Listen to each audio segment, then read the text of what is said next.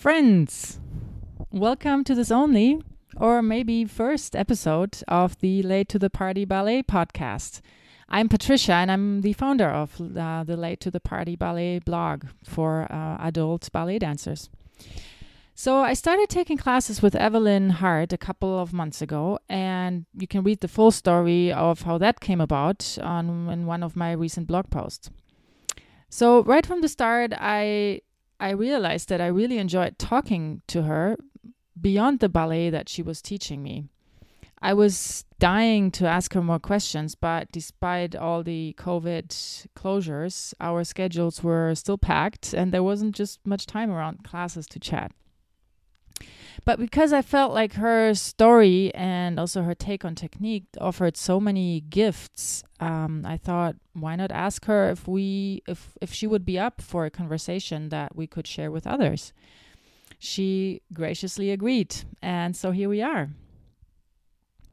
Evelyn is considered one of Canada's most famed and accomplished ballerinas. She started dancing late when she was 14, and she joined the Royal Winnipeg Ballet when she was 17 and was promoted to principal dancer 4 years later.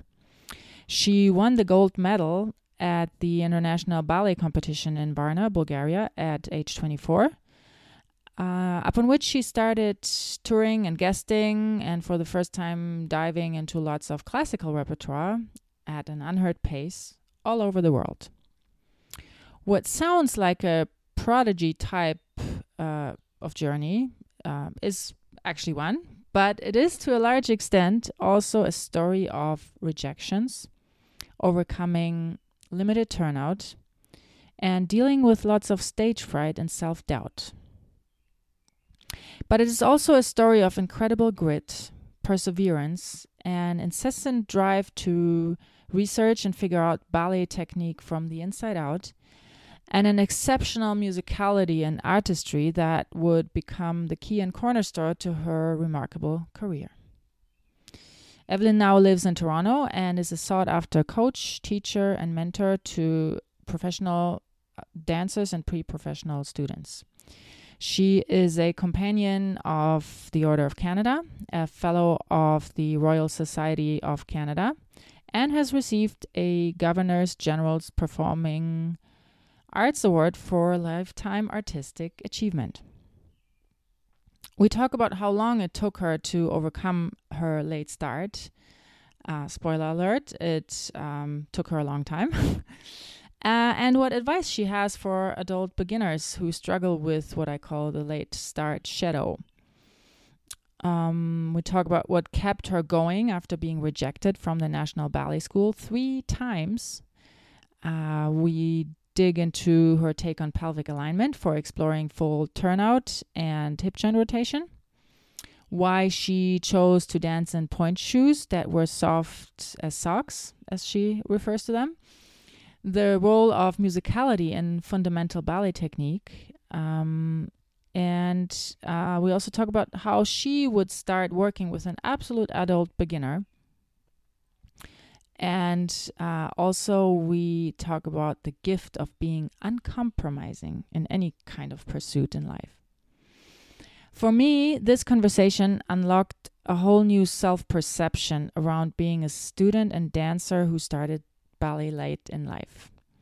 Hearing from someone so accomplished that really you can create at any point in your life, no matter at what age you started, that was like getting a fresh infusion of purpose into my daily ballet practice. I hope you'll get that too, and much more beyond it from this conversation. Please enjoy. So first of all, welcome to the show. So it's nice to take a bit of time and really dig into a few questions that have been on my mind. And I think it's going to be so amazing and valuable to share this with others, because I know that some of these questions are just so common, especially for people who started late. So I'm very excited. Thank you for taking the time. My pleasure.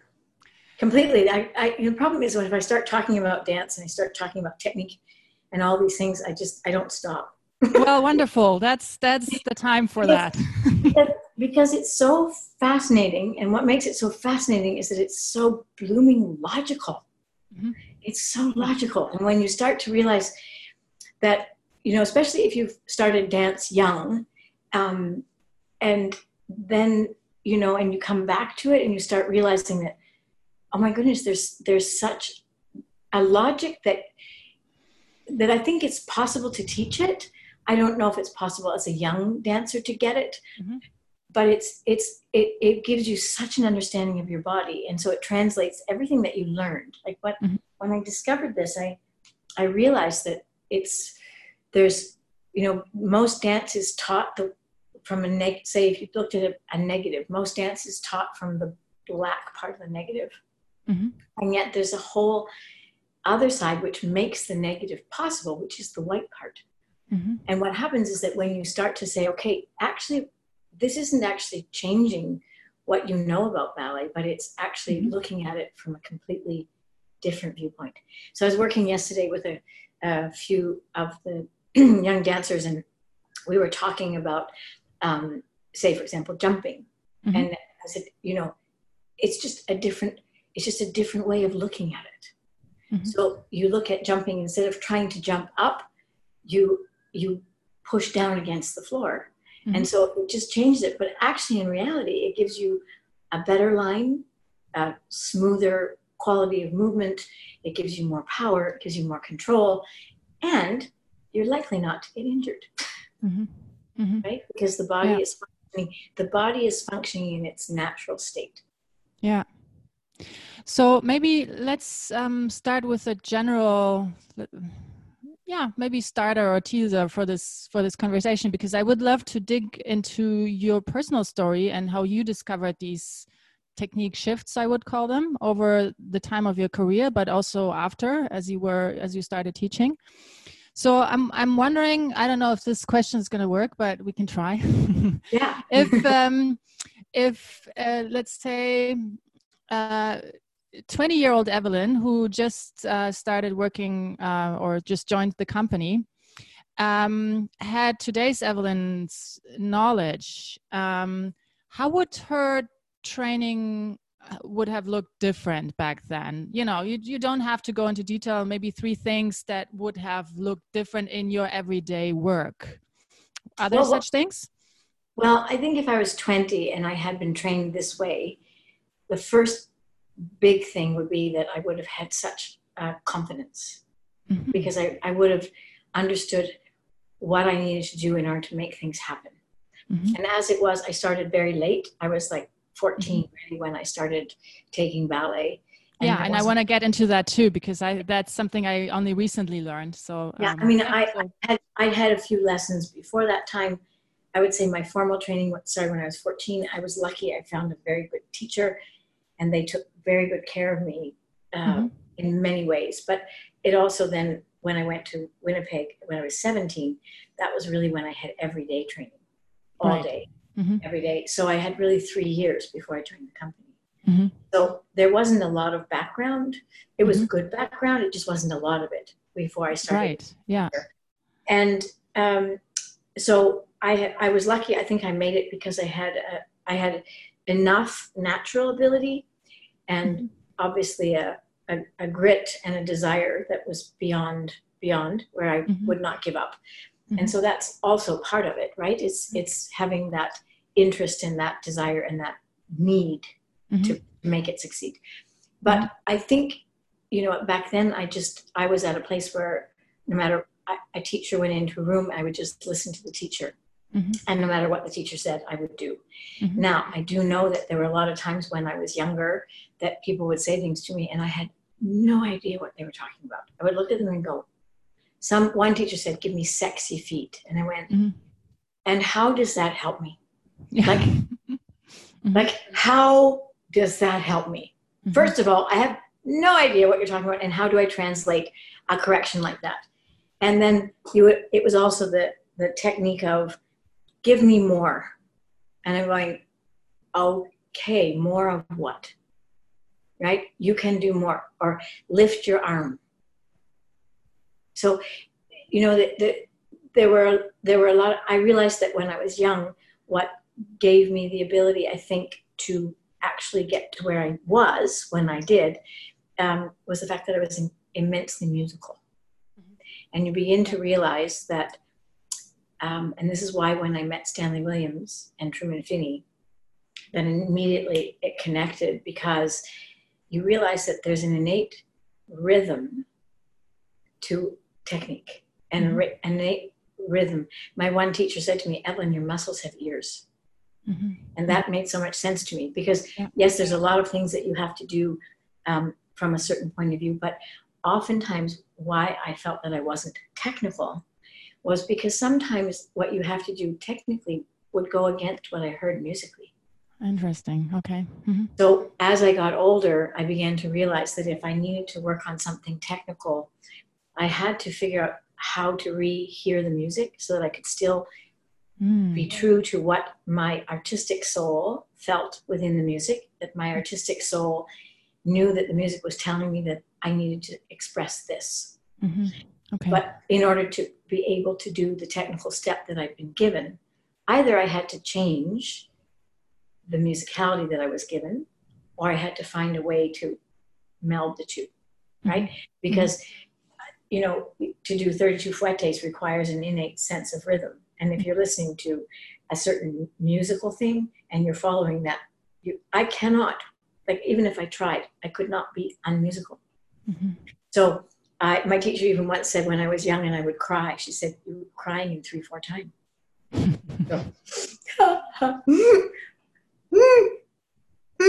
I cry on the rhythm, and I laugh so hard when I heard it. But I realized that is it's a blessing and a curse, because to a certain degree, certain technical things have to be accomplished with. And so what was great was when you start to understand that, then you can work to find the way that they can both come together. But if you don't, you're kind of tied to one or the other. And you see a lot of dancers who are, you know, incredibly unmusical because they're tied to the technical element and creating the technical element. So the first and foremost thing is accomplishing the technical element. But the problem is that the soul is in music.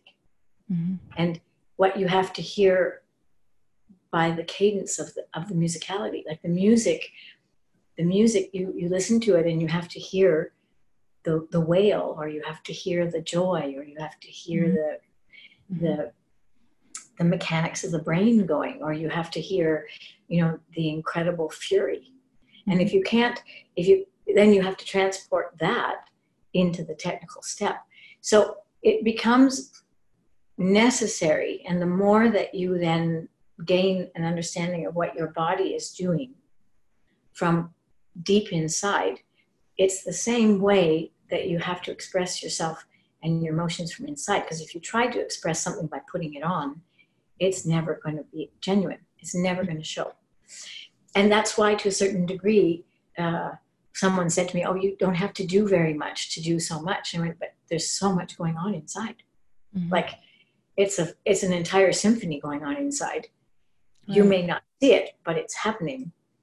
And it's this sense of being able to then go inside your body and have kind of an X-ray vision of the joints, because it's really about putting the joints in the right position, allowing the muscles to assist. And then that creates a body that has no obstacles. And when the body has no obstacles, you can create the same flow as the musical phrase. And when the musical phrase is able to flow through you, then we don't see the difference between the emotion and the dancer and the physical movement, right? It becomes one. And then people don't see the technique. They see only the emotion. And it just, all I know is that when I was young, I always had this instinct to try to create the music. And so my frustration would always be when I felt that I could not create that line that would continue through. And so it's interesting.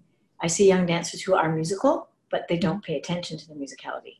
And then you look at them and you try to get them to bring that to the fore, but they somehow have separated it. Mm-hmm. Okay. And somehow, you know, when you move, you have to know your body from inside, so that the connection is always, you're always understanding that connection and the sense of pulse and the sense of rhythm. Mm-hmm. And even if you have even if it's just out and in, there's a great amount of rhythm and connection in a very dry movement. Yeah, and that reminds me when because we work right now without music, but there is so much rhythm and musicality in how you count, for example, when we go through the exercises. Yeah. But that also becomes, because that's what is necessary, that rhythm is necessary for the muscle to be able to find its pathway, to find its drop, to find its energetic beginning and end. And that's what most people miss, is that, when I watched Stanley Williams or Truman Finney work, I realized, and Truman used to say, well, it's because the movement is consequent. And I didn't understand what he meant by that until later. And then I watched Stanley and I thought, it's because Stanley works on the very, very root of the movement, right? Where the movement begins in the body. So if it begins at the body, the leg is always going to be the most expanded, the most turned out, the most rotated, the most beautiful that it can possibly be. And, you know, people, you oftentimes when you're first taught, you know, they say, give me a long leg. And you go, okay, long. What does that mean? Yeah. And when I started to work this way, I felt long. Like for the first time, I felt what a long leg felt like. I felt a long leg. And actually interesting, if you had have looked at it, it would have been much, much shorter and much closer to my body than you would have ever expected. But within the body, the energetic,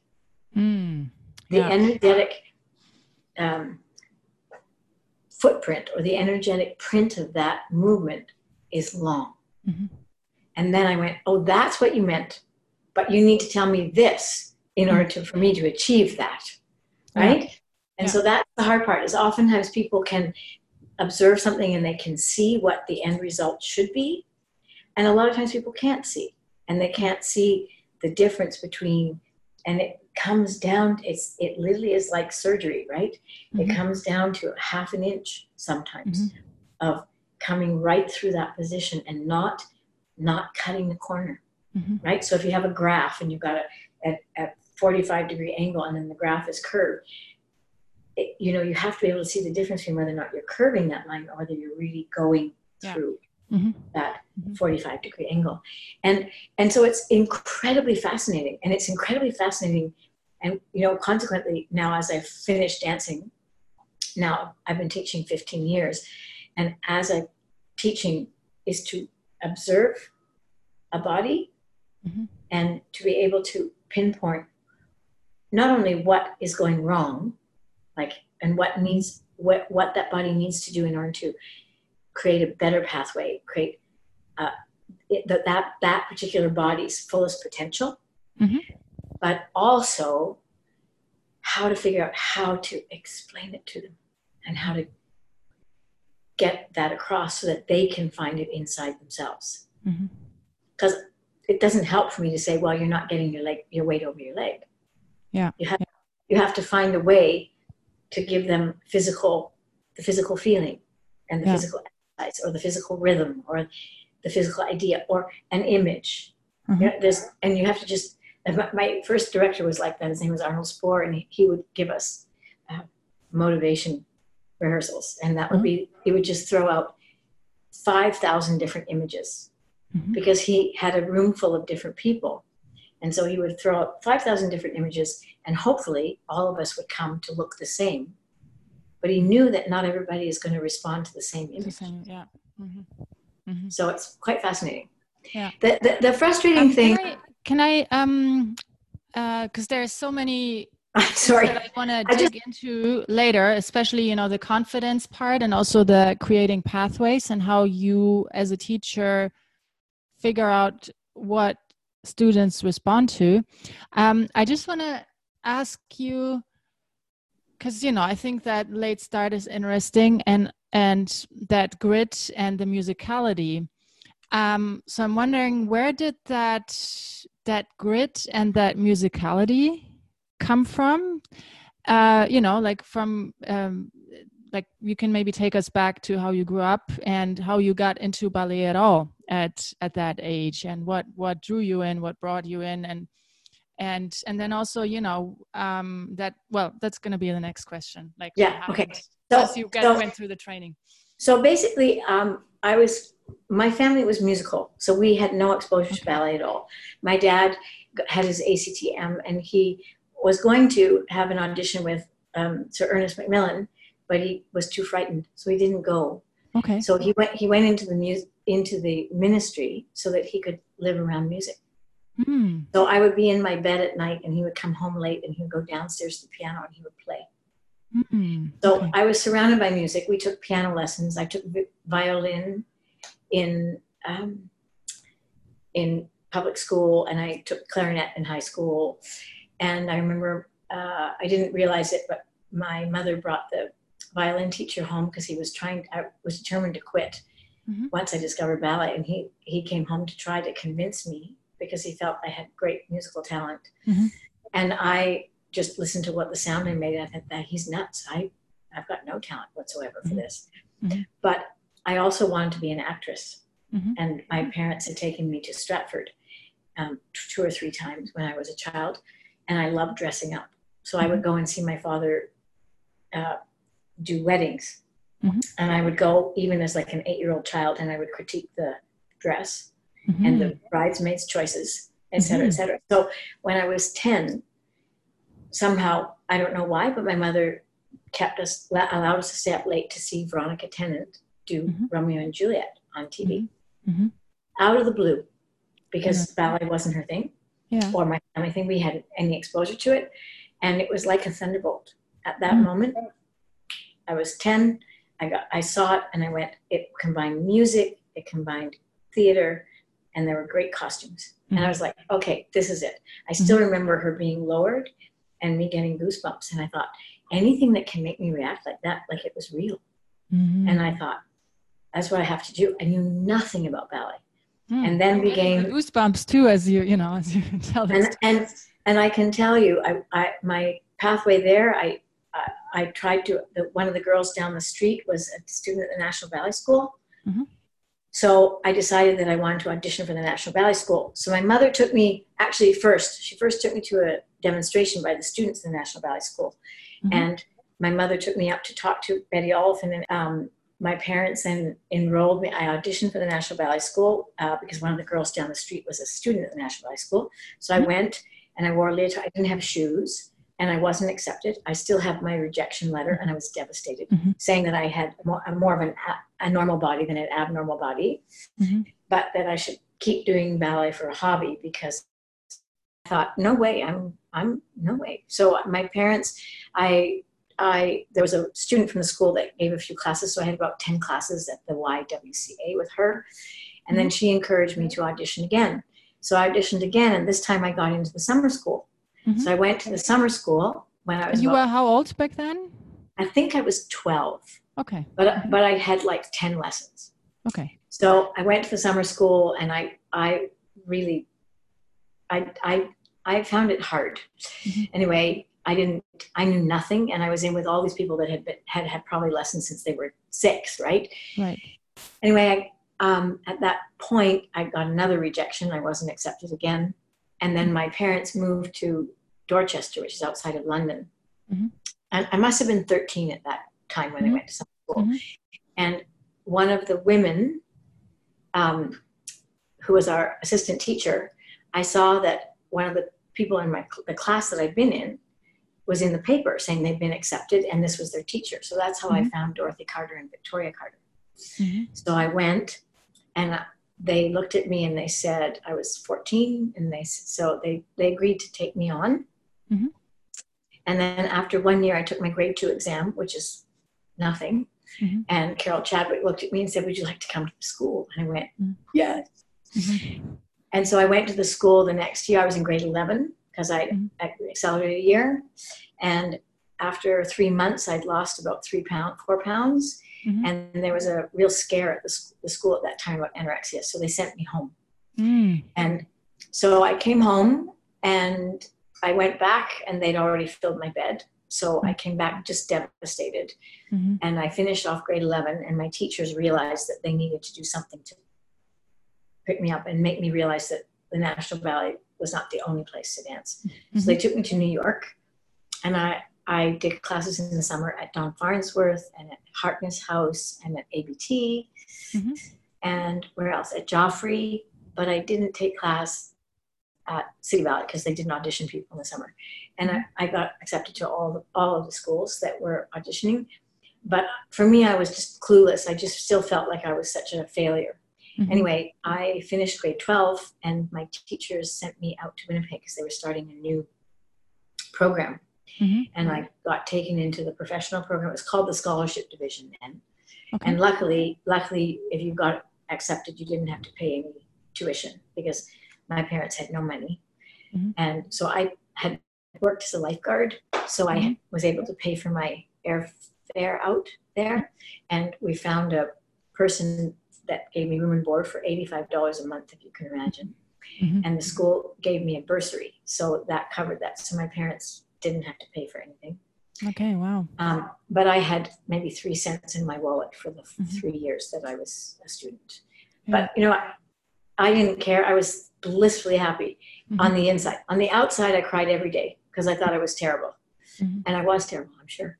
Mm-hmm. But now I look back at it and I think it was the best time in my life where you have a goal and you go in every day Mm-hmm. and you work for it and you don't give up.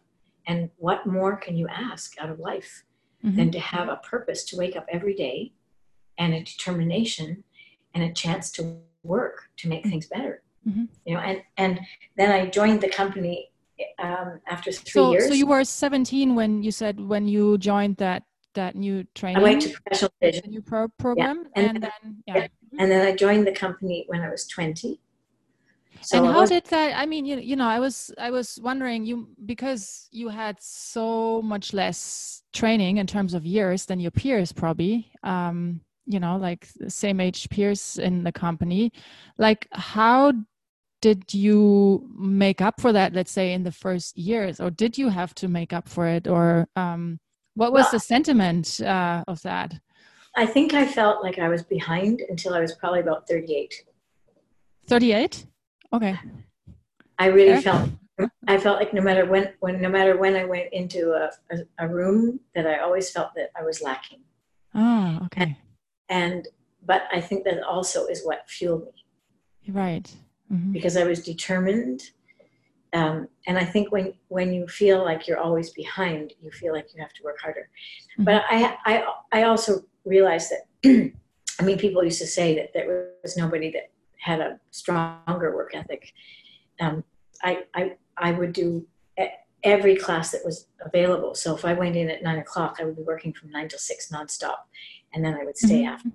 And I would come in on the weekend. And even in my career, I think I took sometimes two days off a month, maybe. Mm-hmm. Sometimes 1 day off a month. It wasn't like I was doing it to prove anything to anybody because I was trying to make everybody feel. I just felt like I needed, not that I even needed to work. I wanted to work. I just knew that the more I worked, the happier I was, mm-hmm. right? Even if I was unhappy. Mm-hmm. So it was just a case of really from that thunderbolt and getting into Winnipeg and finding a place. And I think a little bit of realizing that after I had been rejected 3 times, mm-hmm. realizing that if I didn't make this work, it wasn't going to work. Mm-hmm. And so I come out of that situation.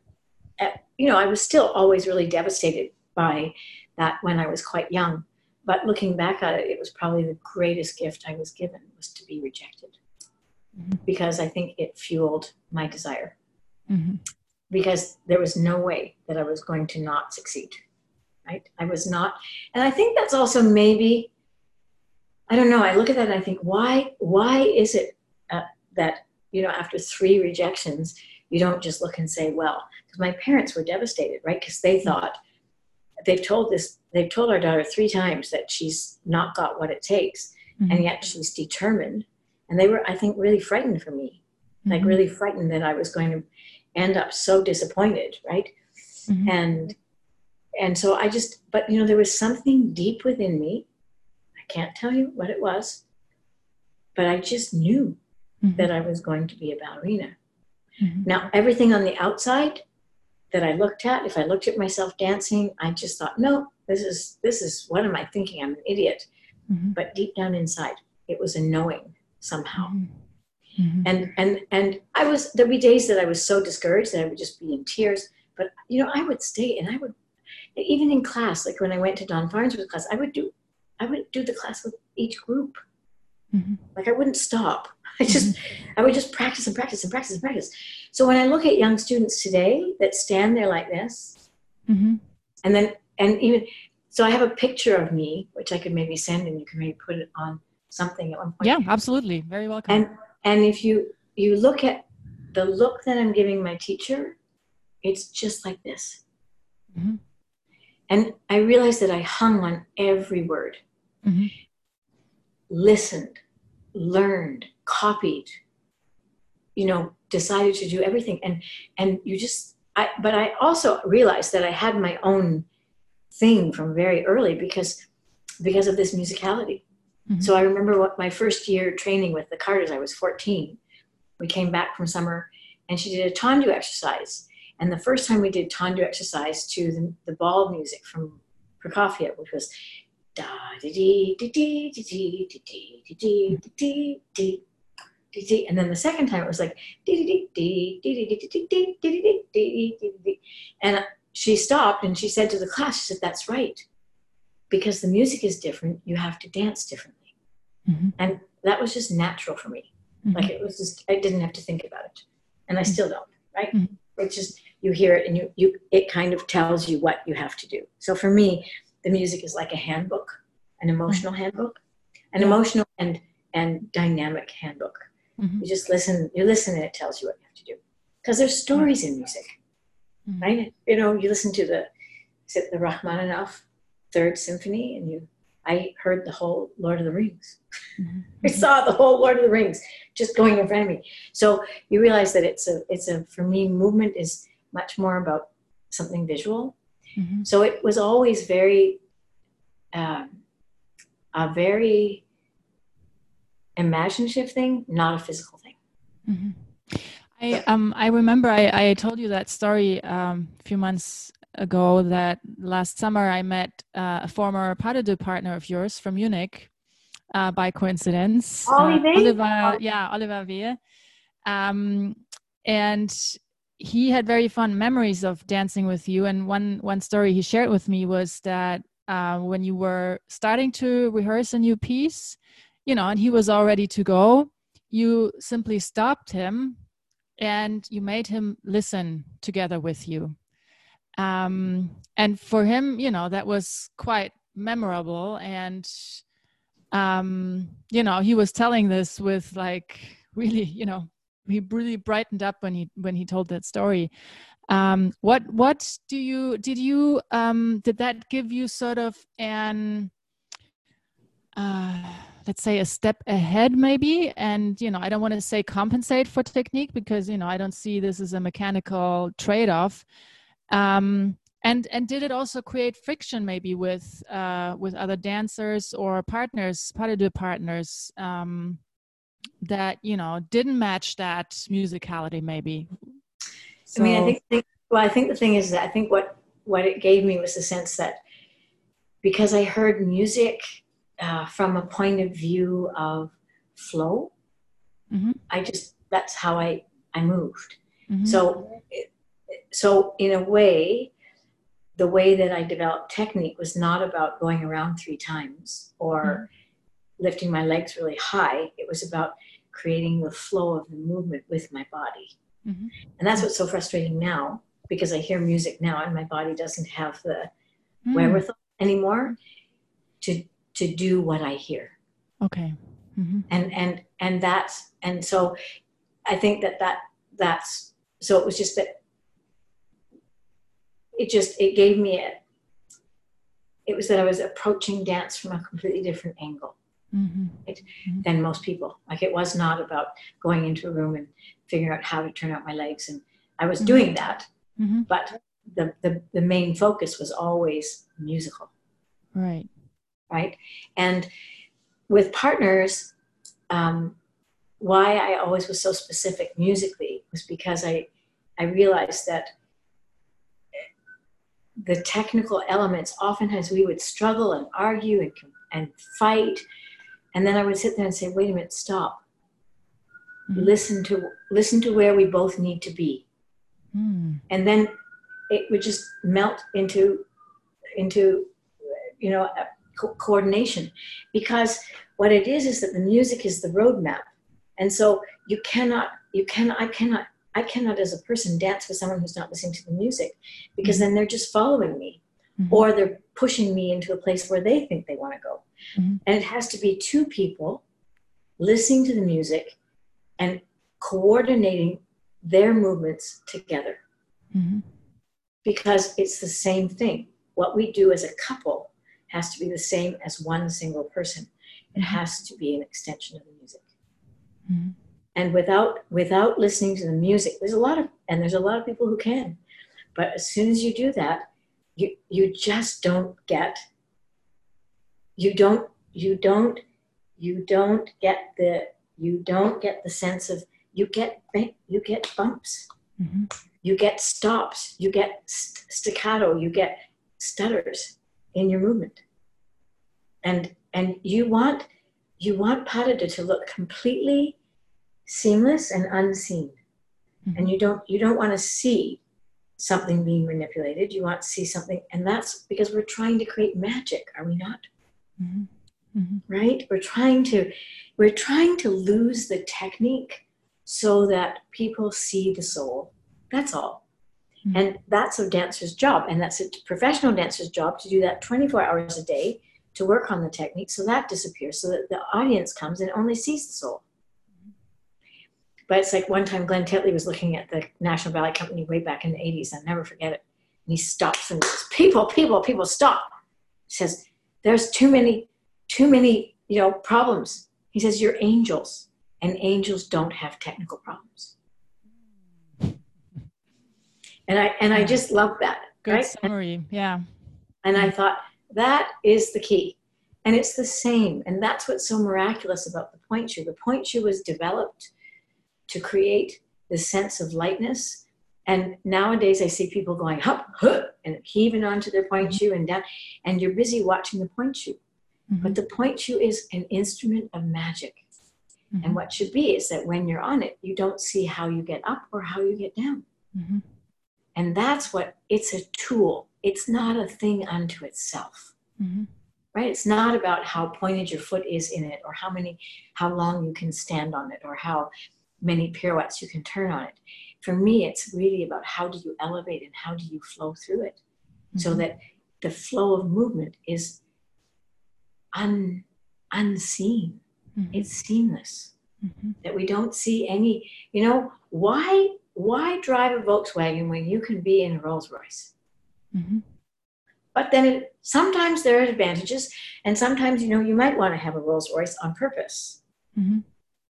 But more often than not in ballet, you're wanting the Rolls Royce, not the Volkswagen, right? Yeah. Did you, that's kind of, a bit of a tangent here maybe, because you mentioned point work. Correct me if I'm wrong. I remember, I don't know if we talked about it or someone else told me about it, that you tended to dance in quite soft point shoes? Socks. Okay. Okay. So I did remember that correctly. So was that for the purpose to achieve that kind of flow that you were just described? So it was, how did you find, what replaced the stiffness that other dancers maybe had to have? Well, it's funny. I was criticized a lot for my shoes, and a lot of times that was partly because I was always near the end. I was put in a position that the shoes that were coming from England, the company wasn't ordering me enough shoes. And so I would have to wear shoes that I would reject. Mm-hmm. And then I thought to myself, well, I have two choices. Either I dance with ugly shoes or I don't dance. Mm-hmm. And I would wear very soft shoes because exactly of that, because it was the ability to control the shoe. Mm-hmm. And really the point work was then within your foot.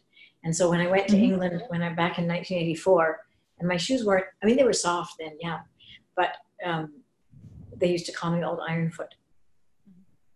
And then when you realize that people like Gelsey Kirkland, Makarova wore their shoes very soft as well, because you realize it's the same. At one point, there's a level to which you realize that if you wear a hard shoe, you just can't. Then you're not. For me, you're not doing point work. You're dancing with a point shoe. But point work is all about how you use your foot inside the shoe.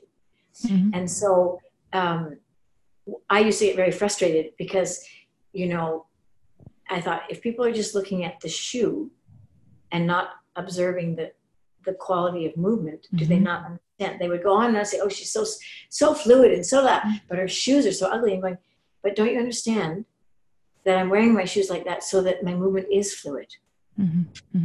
And, unfortunately, sometimes as a dancer, you have to get out there and if you haven't been supported and you haven't been given the right tools, then you have a choice. Do I just cancel my performance and say, I'm so sorry, I don't have the right tools, I can't do this?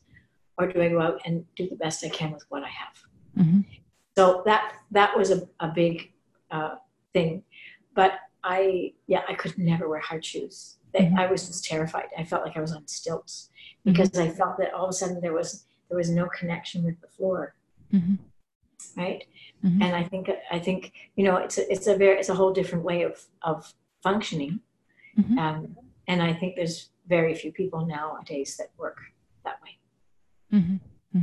So it's a completely different, and it requires great strength and great tenacity, and you have to, but what it gives you is the ability, especially if you go into dramatic roles, to express yourself and have people forget that you're actually dancing.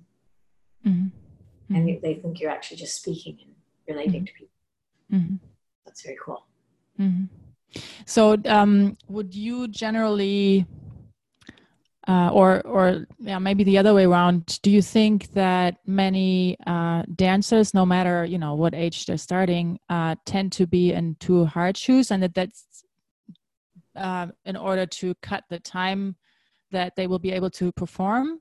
Or is it a shortcut, or is it, I don't know, convenience? No. I think it's just the fact that you can wear hard shoes, absolutely, but what's not being taught is the subtleties of going up and down point. And that comes, if we get into a more discussion, that comes all the way through to understanding that point work is nothing really about your shoe. It's really about the placement of your pelvic alignment and where your leg is in the hip. And that point work is actually in your hip. And it's not really, and then it goes down to your shoe. So like for today, I was working with my student Mia, and for the first time she actually was in a line, and Mia was told at one point very young that she would never be a dancer because she doesn't have enough rotation. And I thought, this is ridiculous, because of course she does. And of course now today she gets up there, her legs are flat turned out, her heels are straight forward, she's on point. And I said, now how much are you gripping? And she said, absolutely nothing. Now it's taken 5 years to get there. Yeah. But you realize, I said, because you see, you don't hold your turnout. You place your bones, you add energy.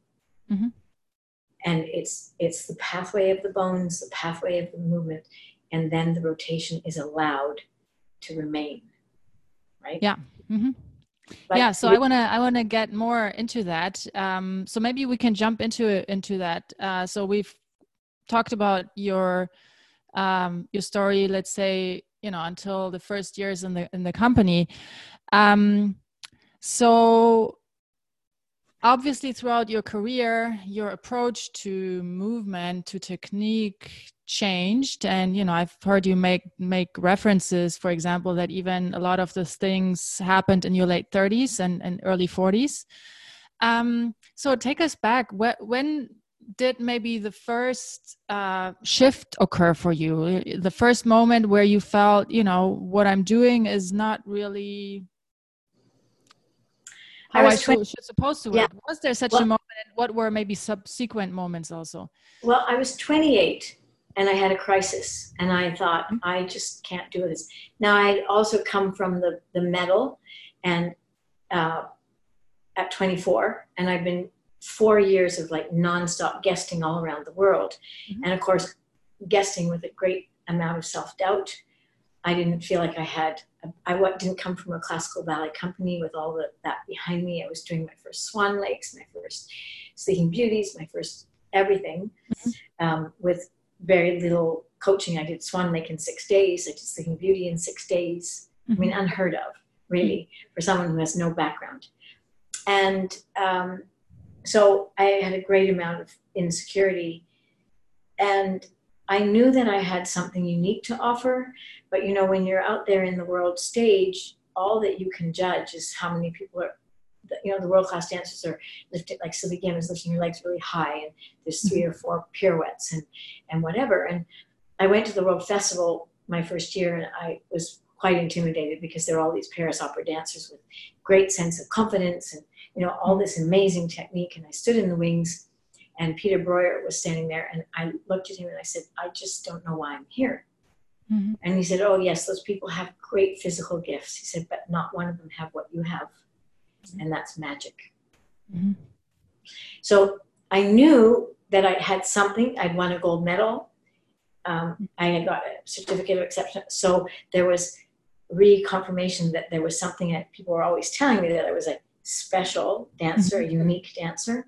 Yeah. But it, you still are very aware of what you can and cannot do physically. Yeah. So I was 28 and I was working with my Russian coach, where the mentality was, you repeat, you do it again, you do it again, you do it again. But I was exhausted.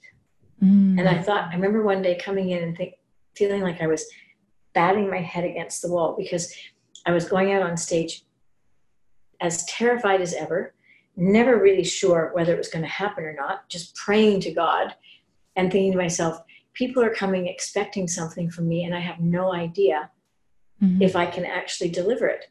Mm-hmm. So what happened is that when I went in 1988 to the World Festival, Peter Schaufus saw me, and he invited me to do the film of Swan Lake, Makarova's Swan Lake. And I went to Aarhus, and that's when I met a teacher called Truman Finney, who completely changed my... Who was the teacher again? Could you say it again? Truman Finney. Okay. Mm-hmm.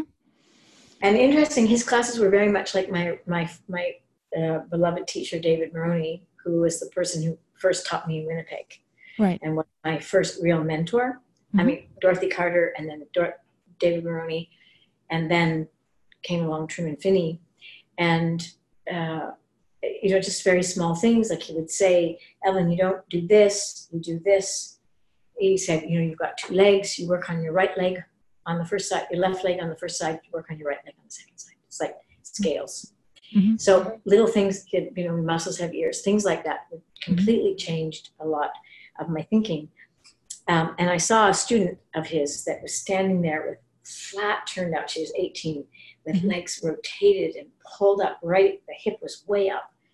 Beautiful work. The toe, the dynamic was just, and I thought to myself, I was 32. Mm-hmm. And I thought to myself, I don't know what that is, but I want that. I don't know what that is, but I want it. But the thing about Truman was that he was so musical that his exercises forced you to figure it out. Mm-hmm.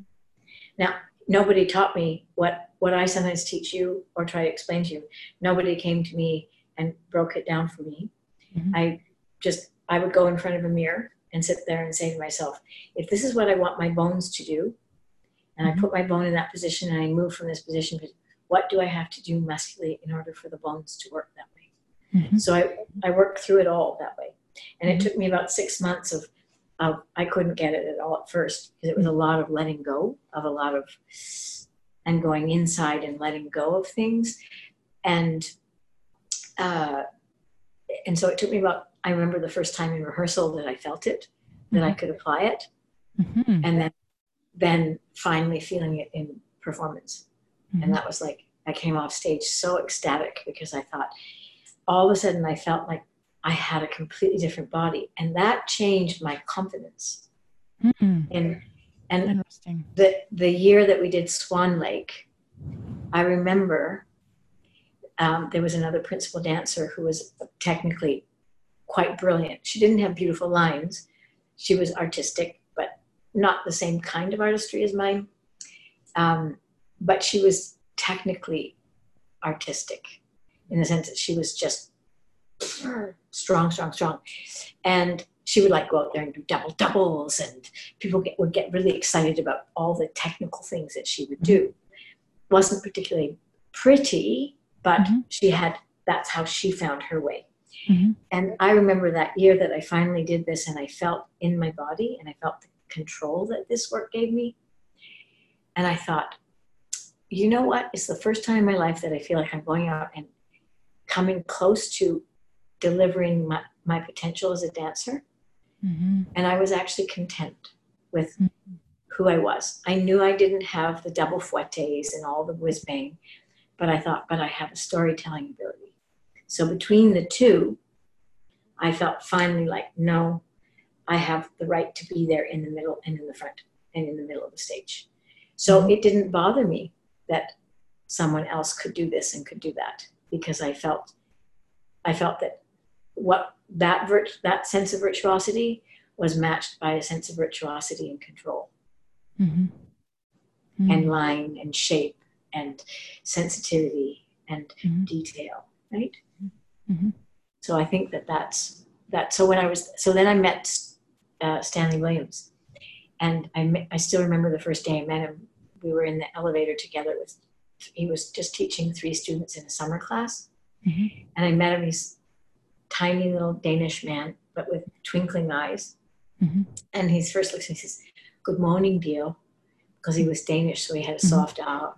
And we went into class, and he didn't really correct anybody. He would say 2 things, basically: big toe and press into the floor. And about 2 things that he would say. But I remember taking that class, never feeling warmer, never feeling more alive and more like I was when I was 14. I felt like I was 14 and learning again. And it was amazing. I still remember looking out the window of Juilliard and thinking to myself, oh my God, it was like the sky opened up. So it was kind of like that, going back to that beginner's mindset almost.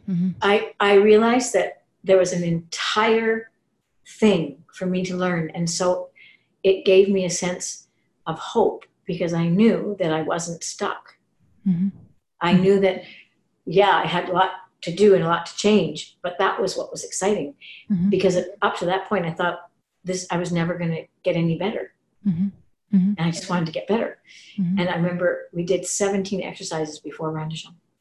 And can I just to clarify, so that was after you had this your own experience of the few months where you discovered in front of a mirror what you needed to do, right? Or was that? I think it was sort of at the same time. Okay. All right. I mean, I was working. I met Truman, and that changed things for me. Yeah. And actually, it was the minute I met Truman, that kind of just went like this, click, and all of a sudden my brain started to go, oh, I see, there's a different way. Yeah. And when I was young, there was a dancer who had come to teach us. Her name was Karen Morel. And she'd come from the Dutch National Ballet, and she'd broken her arm and had been set incorrectly. And so she couldn't dance anymore because she couldn't straighten it. She had beautiful legs and feet, and she taught us class. But I was so, I was a kid that was so like this with my teacher, like this is the only way I can do it, that I wasn't able to open my mind up to see that there was a different way. And she was so frustrated. And now I look back at that and I think, well, no wonder, because Mm-hmm. she was looking at us like, what are you doing? And it's probably the way I would look at it now, right? But, you know, at that point in my career, I needed to be this way, right? Yeah, yeah. And I would, and, you know, honestly, I have to admit, there was a bit of me that was a bit stubborn. Mm-hmm. Mm-hmm. And, you know, you, you realize this as dancers, you have to have a bit of that stubbornness, and you have to decide. Totally. Yeah. And you have to decide really what you're going to take and what you're not going to take. Yes. Yes. One point when you have enough knowledge, and you can make those decisions. When you're a student, you can't. You have to listen, and you have to do what your teachers are telling you. But when you get older and you've done a lot of things, I remember too, a famous teacher who's just recently died in New York looked at me and said to me once, he said, "But Evelyn, you can't control it that much." And I remember I didn't respond, but in my head, you know what I said to myself? Why not? Mm-hmm.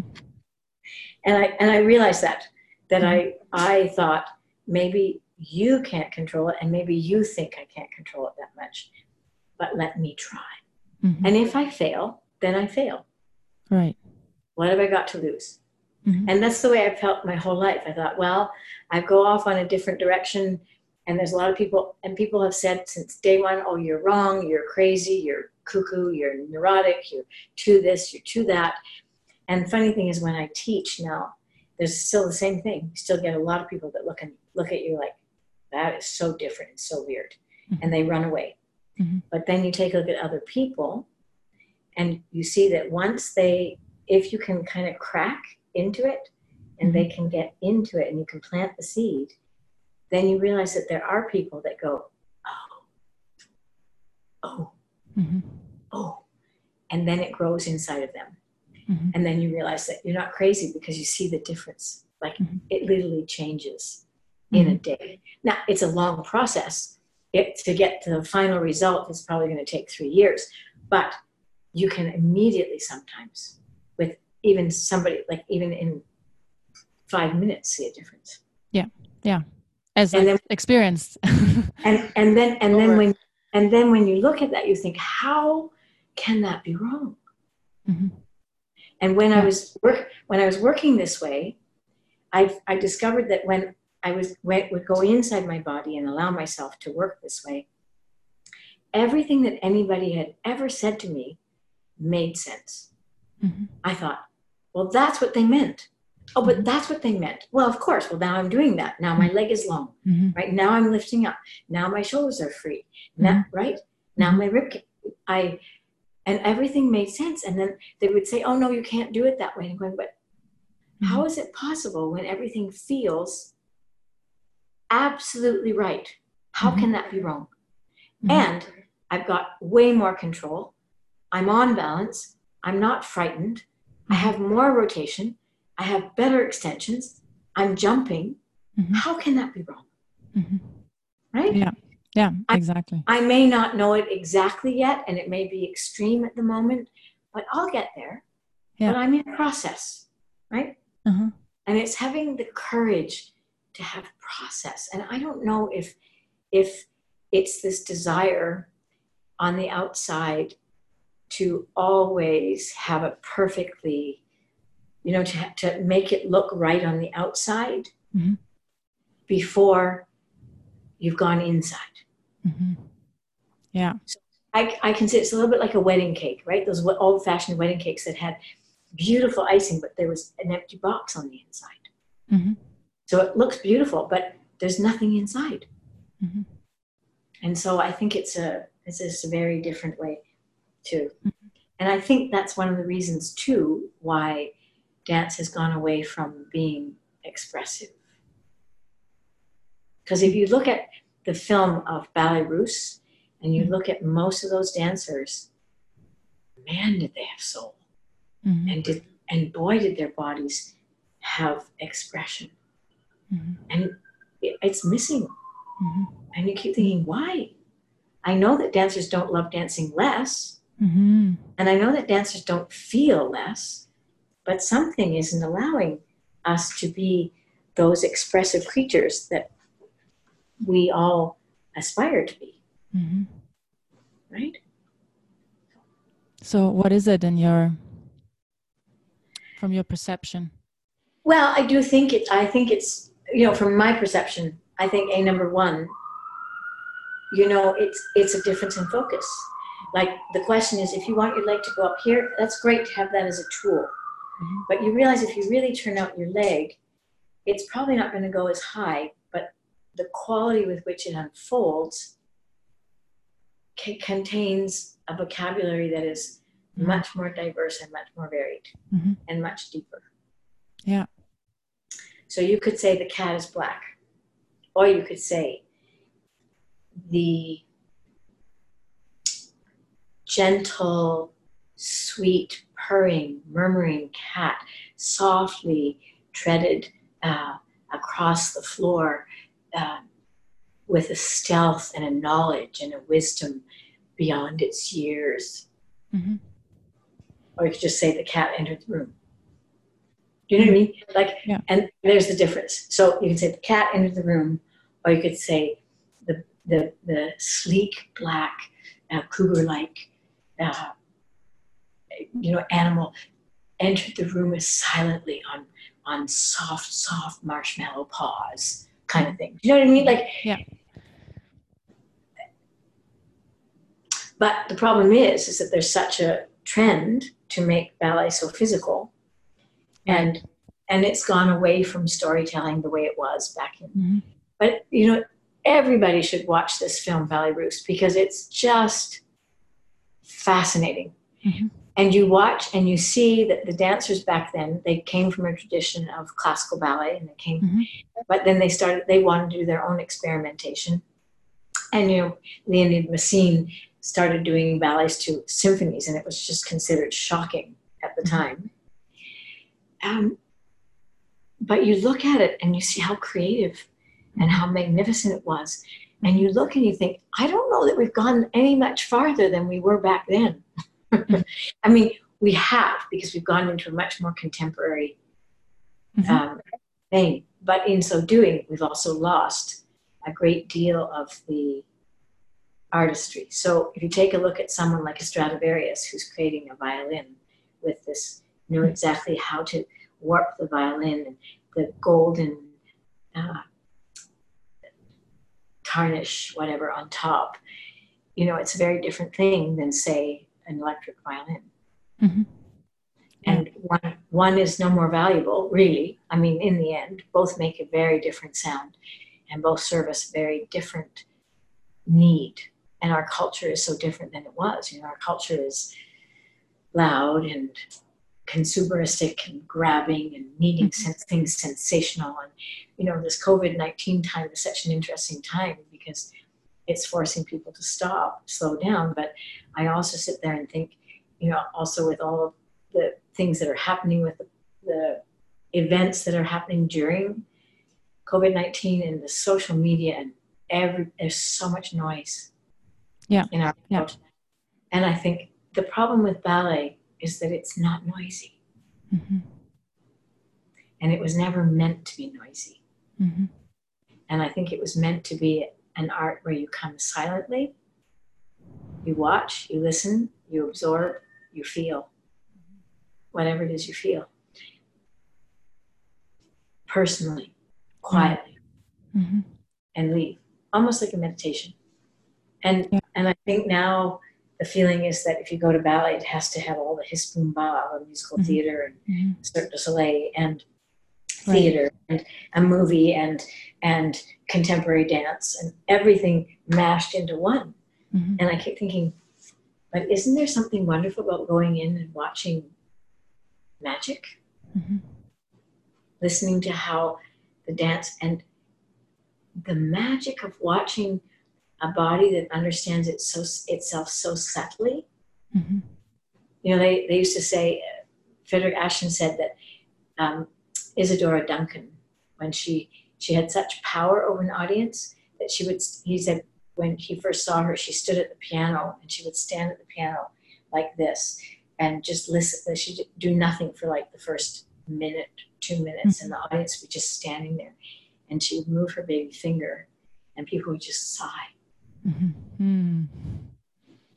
Because the baby finger, it wasn't about the baby finger, it was because it was all the sensuality and all. So what I'm trying to say is that, and maybe I'm just very, very, very old-fashioned about this, but again, same thing. I go to many things in theater, and oftentimes I find that I'll go to something that's a production value and many people, and I'll enjoy it, and I'll think, wow, that's great. And then I'll go to something where there's one person on stage with maybe two musicians or something like that, and I'm so drawn in. And I think that is way more powerful.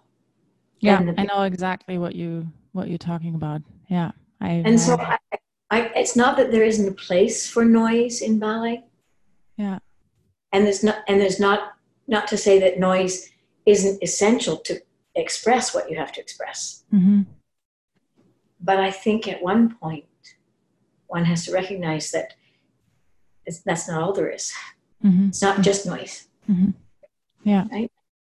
And I think that that's a whole different approach to technique. And I think technical ability nowadays, and I'm not talking for everybody, but I'm just saying in a general thought, is noisy.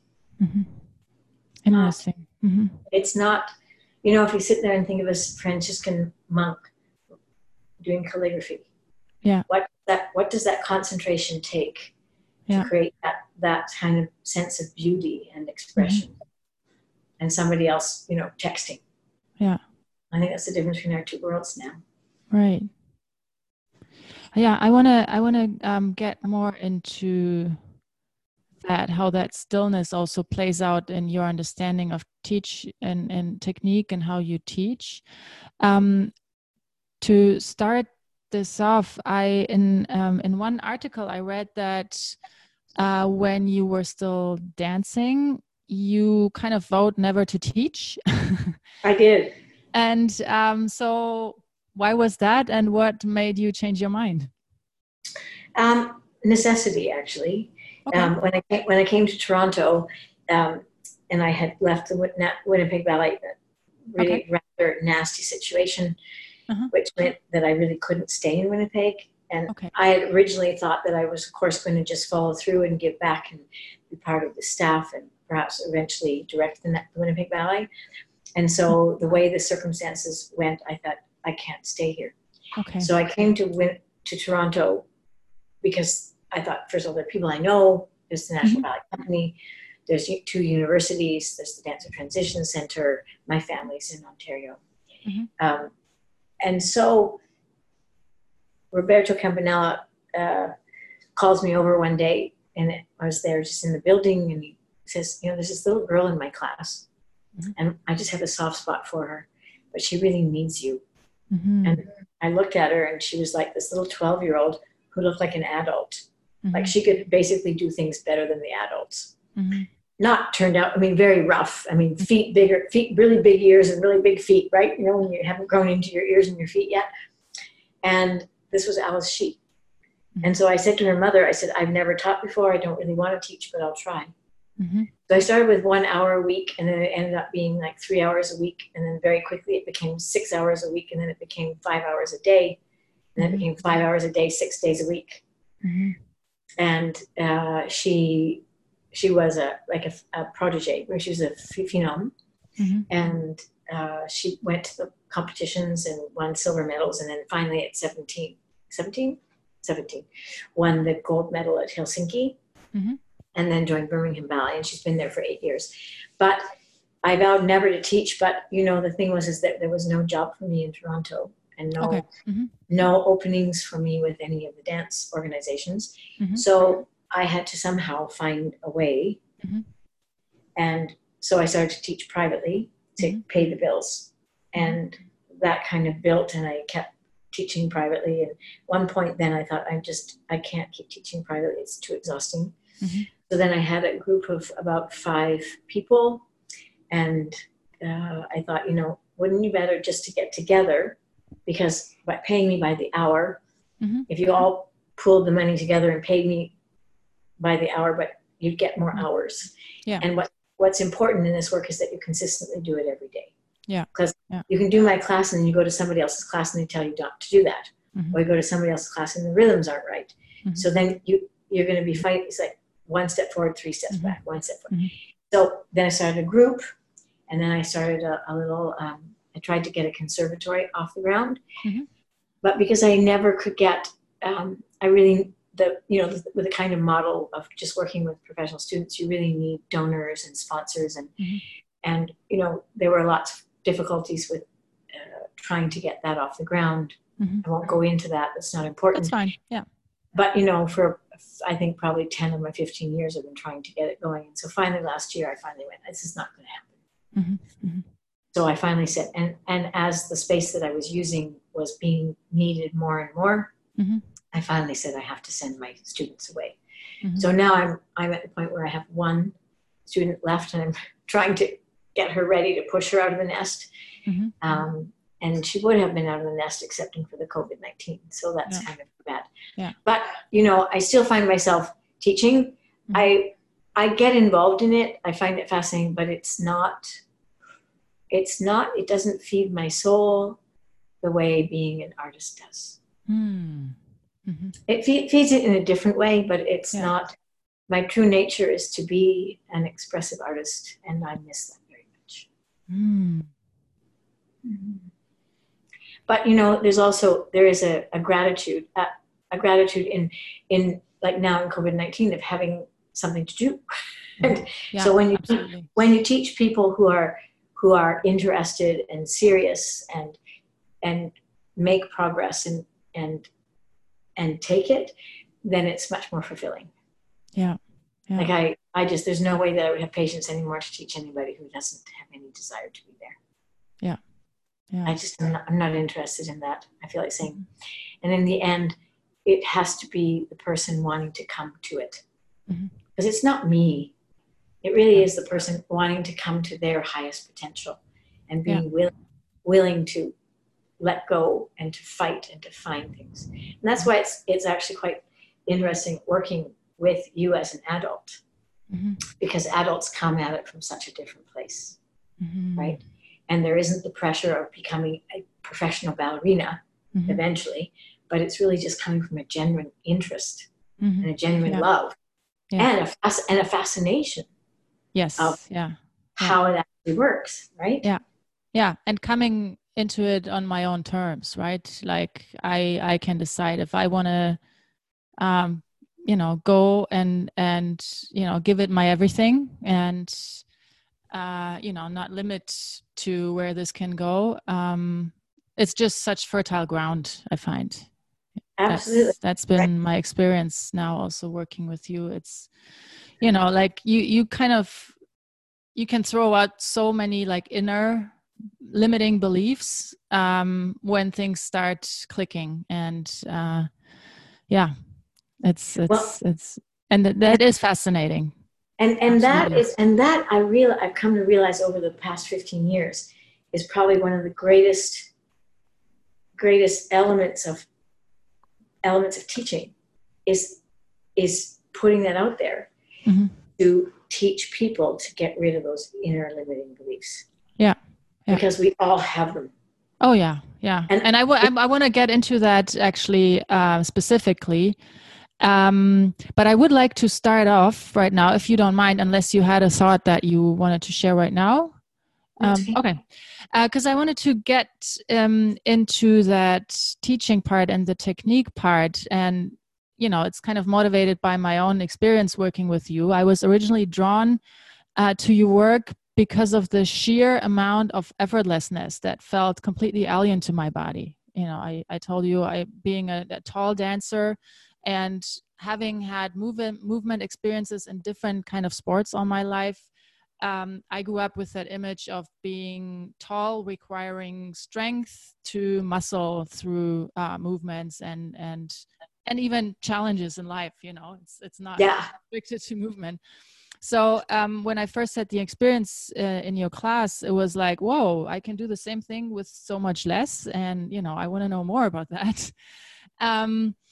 So let's talk about how your work, your understanding of movement and creating ballet movement technique differs from other approaches. And one thing that I would like to start with, that I found just interesting to dig into is the alignment of the pelvis, the way you teach it.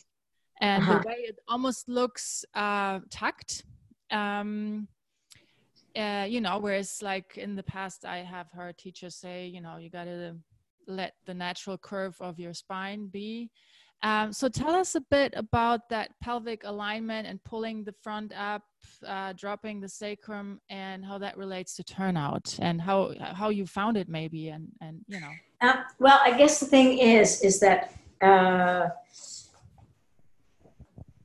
first of all, I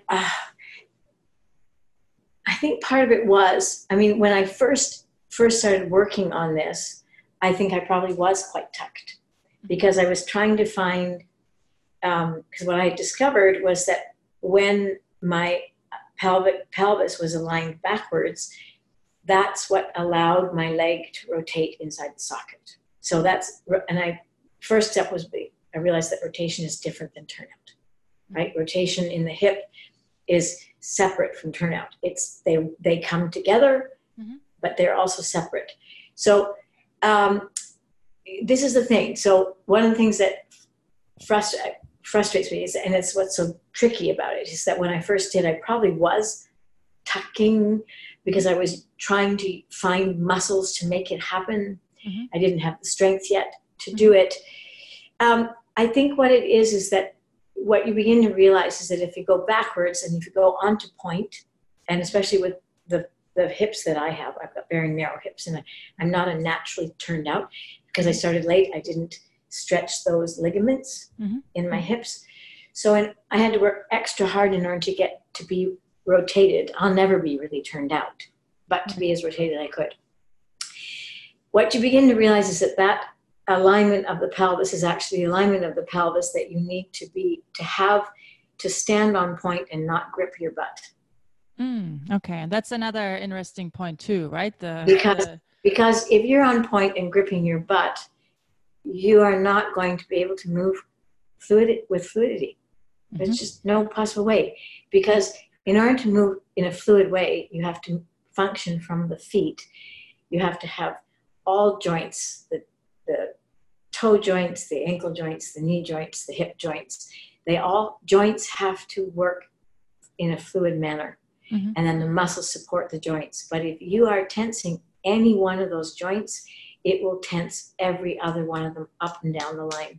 So the problem is that if you're on point, and you can dance with a neutral spine on point, you just won't be rotated on the transition steps. So the point is that you want to be in a position, I think, this is me, is that, that's fine. That when you are moving, you're constantly moving from your metatarsals, from one metatarsal to the next, which allows you to maintain the rotation within the hip. So that means that if you were to take a picture, say, of me chassé pas de bourrée, both legs would be completely rotated at every step of the way. And what drives me crazy is when I watch people move, and they'll maybe be in a good position in the position, but in between it's completely falling in. And then you realize as soon as you lose that position, or as soon as you lose that, you lose clarity, and then something else goes. And you realize that when you're not moving from the sacrum and from the hip and using the feet, movement might look great, but you'll look, and if you look carefully, then all of a sudden you realize that the shoulders are really stiff. Or the arm isn't moving in the right place, right? Or the back is back, so then they can't turn. Something goes. So you begin to realize again that the key is the fact is that at the sacrum is the bottom of the spine, is right where the hip is, right? And so to a certain degree, that's what I call the point between heaven and earth. It's the horizon point. And so basically your spine is above the bottom. And what happens is that you realize at that point of the very bottom of the spine, that's what you're moving around, right? So your legs have to rotate and be rotated while you're moving the spine. So there's no possible way that you can move the spine with your legs only turned out. You have to rotate them and turn them out, right? So if they're rotated and turned out, they're going to be slightly in front of the spine, because that's just the way the body is. Unless you've got incredibly loose, which some people do, ligaments inside your hip joints, right? Mm-hmm. But you still have the problem that if the pelvis isn't open in the hip or lifted up, Mm-hmm. so the ilium is parallel to the ground and dropping, your legs are not going to be able to rotate forward into the hip. Mm-hmm. So then you're not going to, you'll get rotation. Mm-hmm. And if you're lucky that you've got a lot of natural rotation, you don't have to worry about it. But I didn't. So I had to figure out a way to mm-hmm. get a rotation that looked equal. Mm-hmm. And then the other thing you realize is that the function of that pelvic alignment is also dependent on not tensing anything in the hip. Mm-hmm. And so that means... which when you start working on this is the biggest challenge, actually, like from my experience, like to break through these habitual tensing patterns. Yeah. And that's what takes time. Yeah. But it's also the sense that your pelvis is being lifted and your spine is dropping. So when you say tucked, from my point of view, it isn't really tucked at all. You're aligning the spine, but it's done from such a sense of gravity and such a sense of ease that you're not tucking it under. What you're doing is you're supporting your transverse arch so that your spine can lengthen. Yes. Yes. Your spine can lengthen and your legs are dropping below it. Yeah.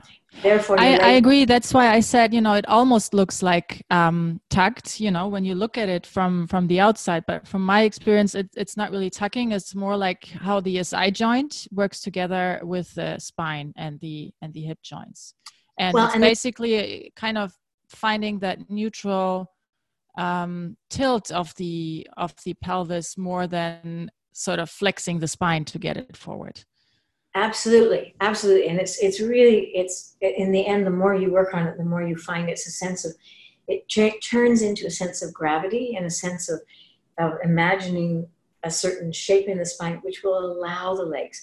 And actually, if you mm-hmm. stand in first and you just drop the lower spine and you start to feel just the transverse arch, but not any of the muscles in your butt, but you mm-hmm. use your rotators, which are in a way the backs of the legs, and underneath you begin to feel like it allows the legs to just be very free, mm-hmm. but your back is able to be straight and your legs are able to be straight. So that cannot mm-hmm. be tucked, because tucking involves bending of the knees and collapse of the back. Mm-hmm. Mm-hmm. So as long as the back, that's great. Yeah, I think it's such important point to make that distinction between what tucking means and what that neutral position means. Right, because technically your spine is dropping straight. You're not bringing the spine forward. You're dropping the spine and lifting up the pubic bone, and so it really is. It's more like a and again it's for me it's an energetic position, not a grabbed position. It's something that you have an image in your head, and whether you get it actually perfectly straight or not is inconsequential. It's more mm-hmm. the sense of feeling that drop, mm-hmm. holding the top of the head, feeling the drop and letting it go, so that then the legs are free to drop down and forward and go forward. Mm-hmm. Yeah. Do you have maybe, for people listening, who have never been exposed to this kind of alignment work, is there something that people could start playing around with, without going into too much detail, which you can sort of verbally explain? Or, we can also do a separate conversation with demonstration at some point. I would hesitant to say that I could demonstrate it, because I think it's so different. And the mm-hmm. problem is, if you've never felt it before, you have no point of reference. Right. Now what you could do is you could do the Pilates squat, where you put your back against the wall uh-huh. and bend down at 90 degrees, and then turn out mm-hmm. your leg and turn out your leg and turn mm-hmm. in your leg and turn your leg. Mm-hmm. And then maybe come up and keep your back straight mm-hmm. against the wall and do not grab your popo. Just mm-hmm. go down, feel the spine dropping straight, so you feel the spine very flat against the wall. Come up and just let it stay, and no tension. Relax all the muscles in the back. Do not grab your butt. And then from there, just experiment by rotating just the hip socket without using mm-hmm. any muscle. Mm-hmm. Mm-hmm. But that's a great start. The difficulty is that most people have already assimilated rotation with lifting and hiking in the hip. Yes. And so then that becomes very difficult. So the first step is figuring out how to separate that hip movement inside the joint. So if you take your arm and you turned your arm in and out, you wouldn't be lifting up your shoulder to do that. It's very easy. You just take your arm in and out. And you have to find that in your leg as well. Uh-huh. Yeah. Yeah. So one thing that I notice when I watch you demonstrate in our lessons is that you're extremely good on what you already mentioned, separating the legs and the movement in the hip joints from the pelvis. Why is it so important to be, or for you especially, why is it so important to be so uncompromising about this, and to not give away anything? Because to be uncompromising, I think because one realizes that actually ultimately, in a way, when I was, say for example, when I'm doing Swan Lake or I'm doing something, in order for a movement to actually function properly, you begin to realize that it's all based on the rotation. So the minute you let, like for example, today Mia was doing DD and that passing up. Mm-hmm. And I looked at her and I said to her, when you're relevating up in the front of your hip, you're releasing your pelvis over top of the bone by 1/2 an inch. Mm-hmm. I mean, we're talking, most people would never be able to see it. Mm-hmm. But you know what happens? You release it 1/2 an inch, and what do we see in the passe leg? We see about 6 inches difference. Right. So it compounds, right? The movement that's on top of that. Yeah. So the thing is that it really is the difference. Somebody said, to be good, you have to work hard. To be very good, you have to work very hard. But to be the best, you have to be obsessed. Mm-hmm. The thing is that ultimately, of course, I mean, most people don't have to work that hard. Mm-hmm. But if you really want to achieve the highest level that your body can achieve, you have to be uncompromising. Mm-hmm. Because as Lynn Seymour said, you either do it or you don't. You're either rotated or you're not. Mm-hmm. Mm-hmm. And the problem is that this is all a function of, and this is where the inner control, which sometimes creates magic, is because it's the two legs have to work equally. Mm-hmm. Inside the body. And what happens is most people only worry about one leg, mm-hmm. or worry about the other leg. They don't worry about two legs. So, and you're right. So sometimes it will limit things. But then I sit there and say, if you really have to whack your leg up, then you can let some things go. Mm-hmm. But if you are compromising and saying, no, I'm going to find this ability to function this way, all of a sudden, you start to, it's like my teacher said, Eva, it's like this. If you have a dress with polka dots or a dress with all, and you've got, say a white dress and you've got been splashed with mud all over it, nobody notices the mud really. Mm-hmm. But if you have a white dress and you've got one spot of mud, that one spot becomes huge. Mm-hmm. Mm-hmm. Yeah. And this is what it is that, for me, this is the problem, is that I watch people and it drives me crazy. Because I can see immediately, like half a heel. And it's not that it's bad, but then I'll look at them and say, can you keep the heel forward and do that? And they'll I just don't understand. Put the effort in. Why not go all the way? Uh-oh. Yeah, no, it was, yeah. So I think that's the thing, right? Is that it's uncompromising because it either is right or it's wrong. And I like how you framed it as, not in terms of what you want to achieve externally, but that it's a question, do you want to realize the full potential of what you have or not, basically? That's really it. Yeah. And that's why I think it's, and I think that's the thing, right? Is that sometimes, as I said, for example, at one point I was talking to a dancer, said, but if I work that way, I won't be able to jump. And I said, no, you might lose this much jump, but the jump will expand Your legs will be better. Your line will be better. The quality, how you land will be better. The look of the jump, the softness of the jump.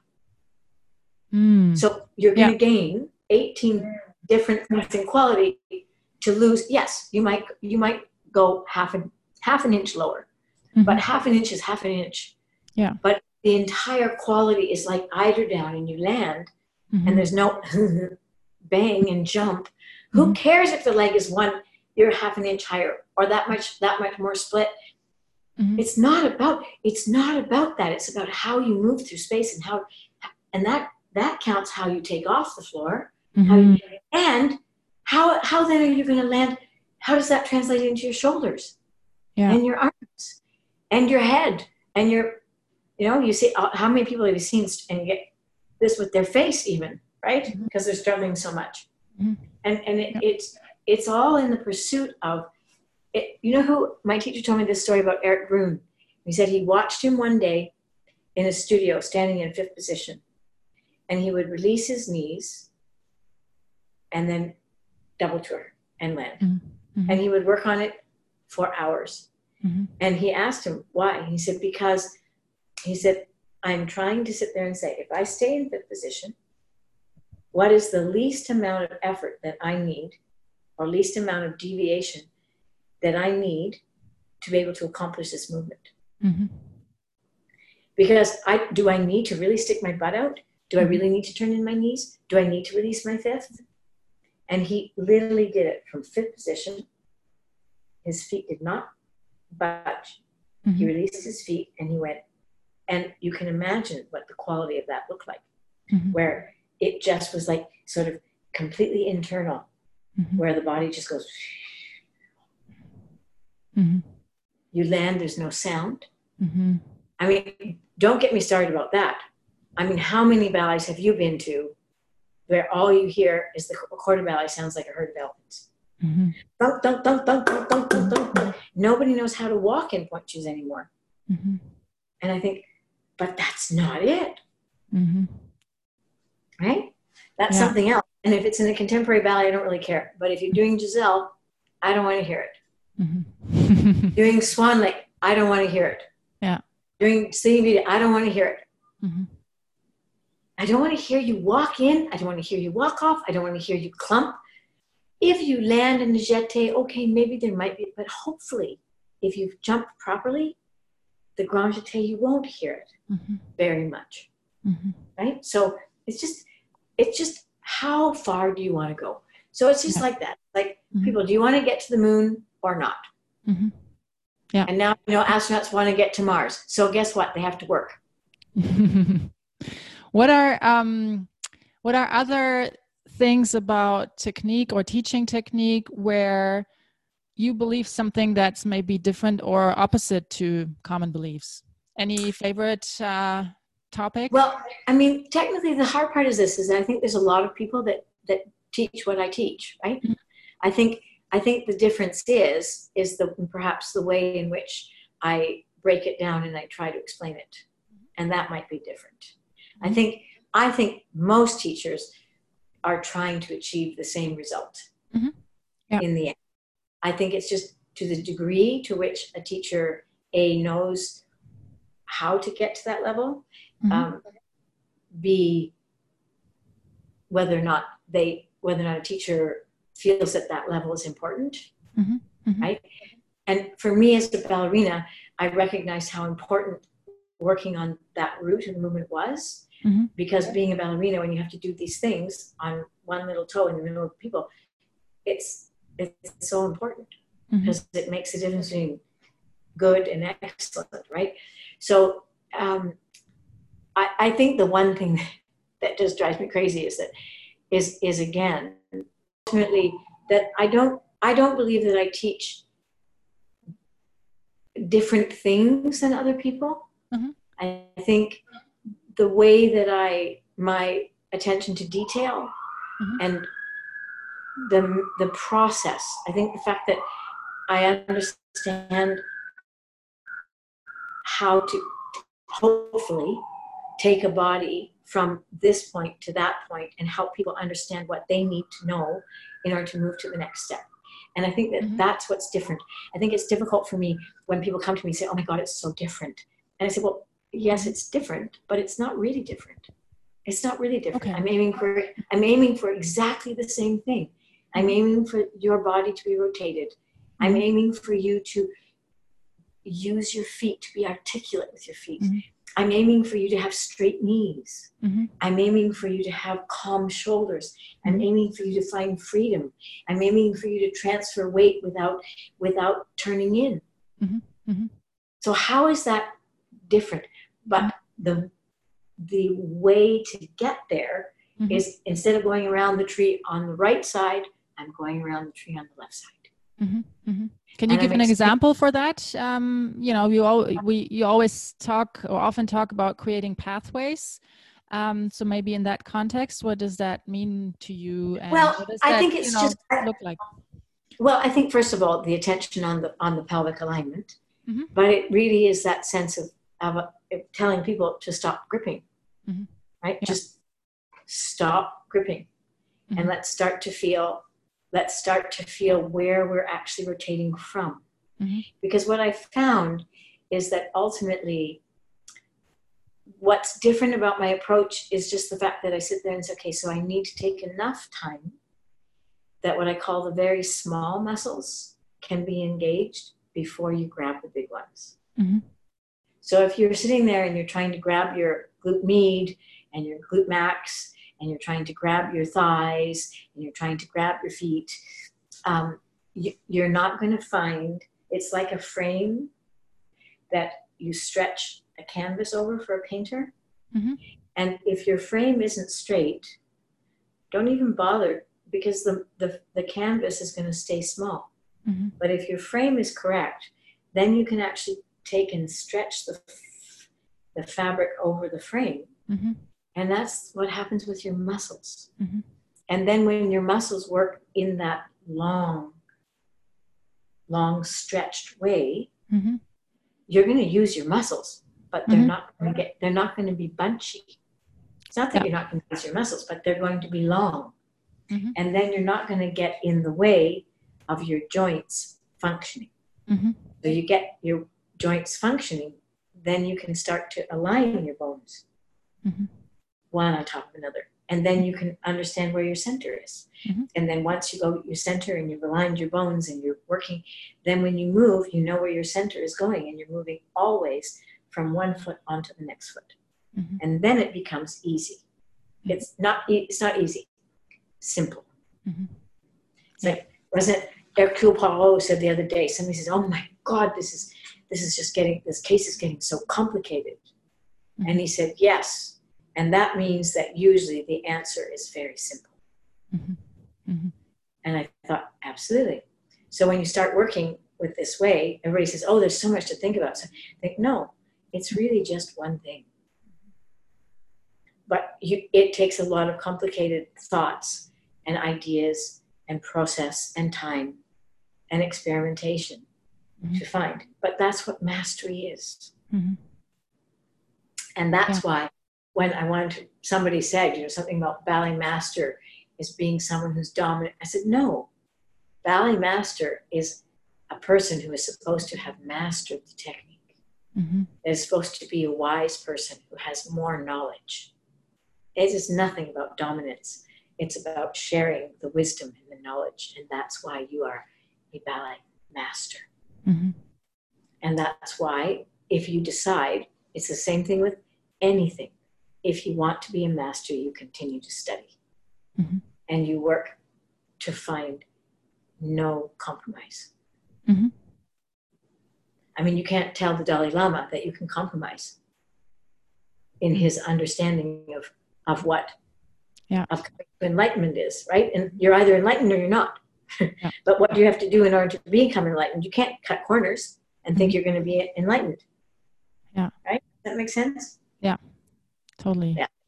So I feel that I think oftentimes what happens is that people come into a room expecting a quick fix, or expecting something that's not going to challenge their thinking, or the same way that people go in to watch theater They come in with an expectation that they're not going to be challenged, that they're not going to be asked to behave in a different way. Do you know what I mean? Like, I think this is a thing. It goes across all life things. Mm-hmm. And I think it's a matter of understanding that in order to learn, one has to open one's mind mm-hmm. to experiment. And when you come to that point of experimentation, and then coming to realize that every day it's asking yourself questions. It's like Hercule Poirot said to his friend Hastings, you have no gray cells and your mind is large. He said, you are lazy. And I chuckled at it, and now we're just talking to you. But this is what is so fascinating about being a ballet dancer, is that your brain, you have to be responsible for your own thought. And it isn't. Yeah, that's such an important thing. Yeah. You have to realize that no one is going to come and do the work for you. Mm-hmm. Someone is going to come and hand you things, hopefully, that you will sit there and say, okay, I'm going to take that and I'm going to work on it. Mm-hmm. And I'm going to let it spin and I'm going to find it. But that's where teaching becomes gratifying, because it's a give and take. Mm-hmm. It isn't just that you come and you suck from the teacher and do nothing with it. Mm-hmm. So if you go to the parable of the 10 talents, it's the same thing in the Bible. Mm-hmm. You know, somebody will have a great talent and they'll have a great talent and they'll always have a great talent. But really, what is more worthwhile is someone who has a lesser talent and does equally amount as the great talent with that amount, because they've worked. Mm-hmm. They've taken that talent and created more.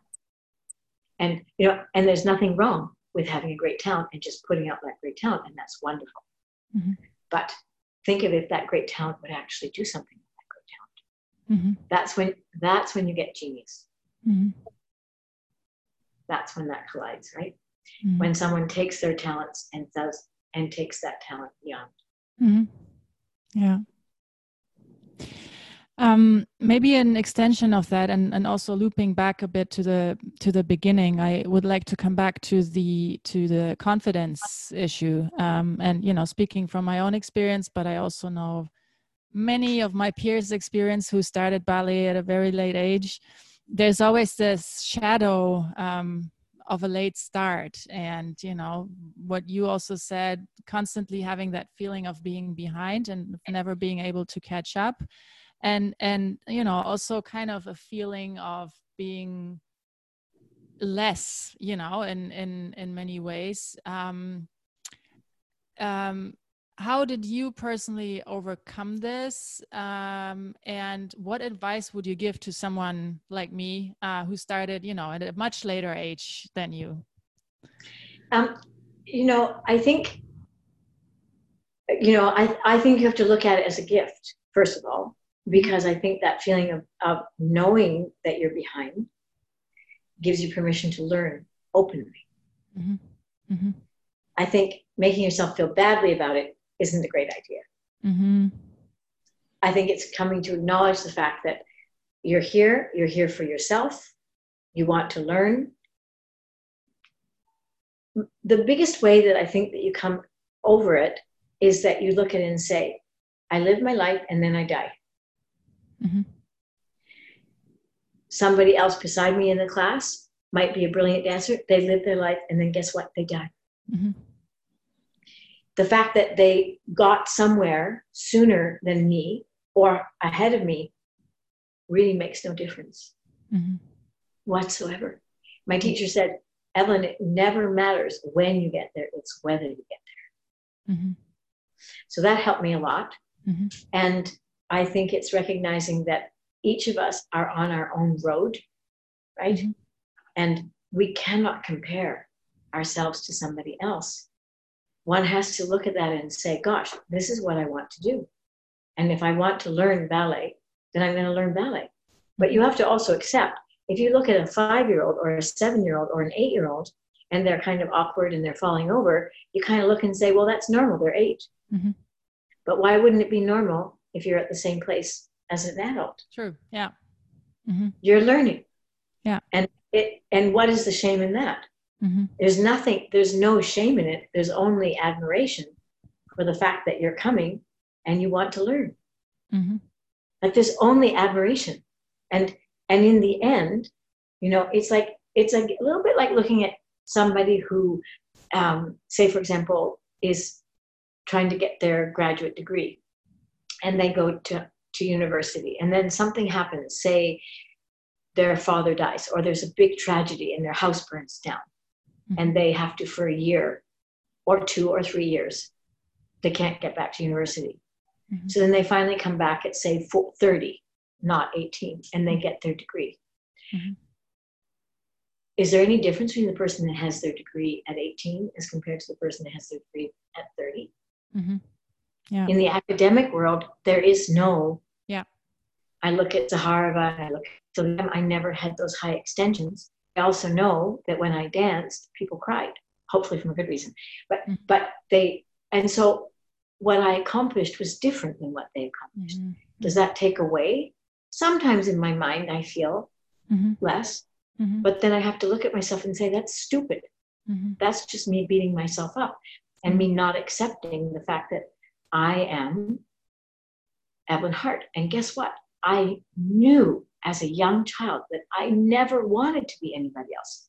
I wanted to be like somebody else. I wanted to be able to have achieve what somebody else achieved, but I never wanted to be them. So if I can't achieve what somebody else has achieved, I still don't want to be them. I still want to be me. And I think it's the same. And you have to look at that and say, yeah, you start late, but you know, again, it's look at it as a challenge and say, gosh, well, here's my challenge. It's like an Olympic athlete sitting there and saying, they're all different ages. And they look and say, some of them say, gosh, I want to see if I can make it to the Olympics. And some of them are 15, like Penny, what's her face, that got the swimming medal. And some of them are like 38. And they're sitting there and saying, I want to see if at 38 I can get to the Olympics. Because it's a personal goal. Yeah. That's all it is. It's and the hard thing about it, now, you know, if you're competing with people and wanting to get a job, then it's a little different story. Because then you got a finite amount of time and you got a finite thing. But you know, if you're starting late and you just want to create for yourself, there is no time limit. Yeah. There's no expiration date. Yeah. There's no expiration date. Yeah. And that's the point, right? And if your body is in good shape and you're learning and you discover, you know, there may be limitations. For example, I have a limitation because I didn't start stretching till I was 14. So at 12, your ligaments are set. So I was lucky I had a relatively flexible body still at 14 because I hadn't matured. But I still don't have the range inside some of my joints that I would have had I started earlier. Yeah. So I have to accept that. That's a limitation. Okay. So then I wasn't handed this, but how can I play the game with the cards that I have? Yeah. Yeah. And that's all it is. That's a great focus to take. Yeah. To take it back to the, not from the less to the more, actually. Yeah. And ultimately, if the biggest question is, does it bring you joy? Yeah. And if it doesn't bring you joy, big yes. If it does, why should anybody tell you not to do it? Yeah. Yeah, totally. That's it. What in that context, and it's maybe one aspect of that. I also have the experience, and I'm wondering if that's different also from a child's experience when learning, is sort of the fear in the moment of doing a step. So like for example, on point, and I know this is also a struggle that many adult starters have. I think it's also because you're progressing pretty fast. You're not in a structured program, so you're kind of jumping into drop-in settings, and sometimes the content of the classes are more than what you're able to do confidently. So you find yourself into a situation where you kind of have to overcome almost a technical fear in the moment. What's your take on this? Like, should you step back in these moments and sort of regress? Or is there a way to find that confidence in the moment when you actually know, your body has it and nothing, you may fall, but nothing can happen? Well, because I think that's the body instinctively is sitting there and saying, this is a new feeling, and my body is telling me I'm going to hurt myself. Yeah, exactly. So you need to step back and you need to go through the steps up to it slowly. So if it's like a pirouette, you have to sit there and say, okay, so if the beginning of the pirouette is getting onto my foot, onto point, into a passe, I need to practice that until I am very secure that I'm not losing my rotation, right? Because the whole point of that is the pirouette isn't scary, it's the releve up and down.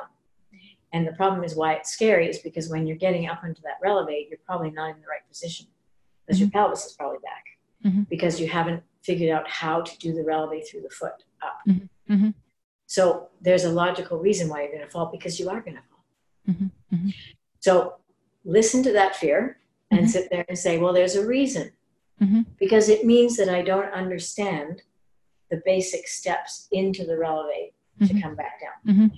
So stop, go back, break it down. Say to yourself, okay, here's a pirouette. What is a pirouette? Then go up and say it's a pirouette, then do a quarter turn. Then go and do a quarter turn. And then go and do a half turn. Yeah. Do other things like do a piqué passe, and a piqué passe half turn. Piqué passe, passe half turn. Piqué passe till you get the feeling of turning. Then do just a single piqué with a full turn and see what that feels. Then put foot down and try to have the same feeling with a single releve with no force. It's when you throw yourself into things with 10 times way too much force, of course you're going to be terrified. Okay. Right? That makes sense? Yeah. Makes sense to Totally. No, and I mean, I think that's the challenge that, like when you're in a drop-in class setting and you're in a situation where the exercise is maybe a bit beyond your skill level, is, then to have the courage and say, I'm going to modify or I'm just going to mark and kind of break it down for myself after class and between classes at home. Because, that takes kind of more organizing in your brain and also, of course, more time that you have to put in outside of classes. Because this is why they have levels, right? And that's why you learn point work very slowly. And you get only that as an adult starters, it often doesn't work that way because you don't have point classes on different levels, right? And that's the tricky part. Or even if there are levels, they can be, quite a bit muddy, like between levels. So you might encounter, teachers who teach a certain level a bit more difficult or less difficult, and depending on what people are in the class. So I think that's the additional challenge when you compare it to a more structured approach that children maybe go through. Well, and I think what you have to realize is that you have to go back and you have to start at the beginning with your point shoes, right? To think that you can put on a pair of point shoes and just dance because it all starts from the releve, right? Yeah. It all starts from knowing how to releve and how to get the same way. It all starts from getting in and out of fifth. It all starts, how do I get up? How do I get down? Because if you cannot go from point to demi-point, you're always going to be frightened because you're going to fall point. Yeah. So you have to know, how do I press up through my demi-point? How do I press down through my demi-point? Because technically the only difference between demi-point and point is your toes. So if you know that you go up on point and you just bail and put your demi-point down, you're always going to be on balance. But if you go up and you go push over your point shoe, then you're getting into dangerous territory because that is risky, right? Yeah. So maybe what you need to do is take some time with someone and just have point work explained. And when you No, feel it, like, that's true. And, I that applies to many other settings. It doesn't have to apply only to point work, but, even just on demi point work. And, but I think it's important to have that thought process, that you can't just go into a studio and start taking classes, but there has to be a certain structure idea of how to approach it. I was wondering, maybe that's the kind of the question to wrap this up with.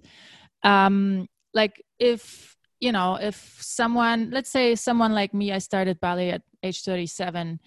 So let's say I came to you before I had my first class, and you would have to sort of do let's say, a quick back of the envelope curriculum for the first years.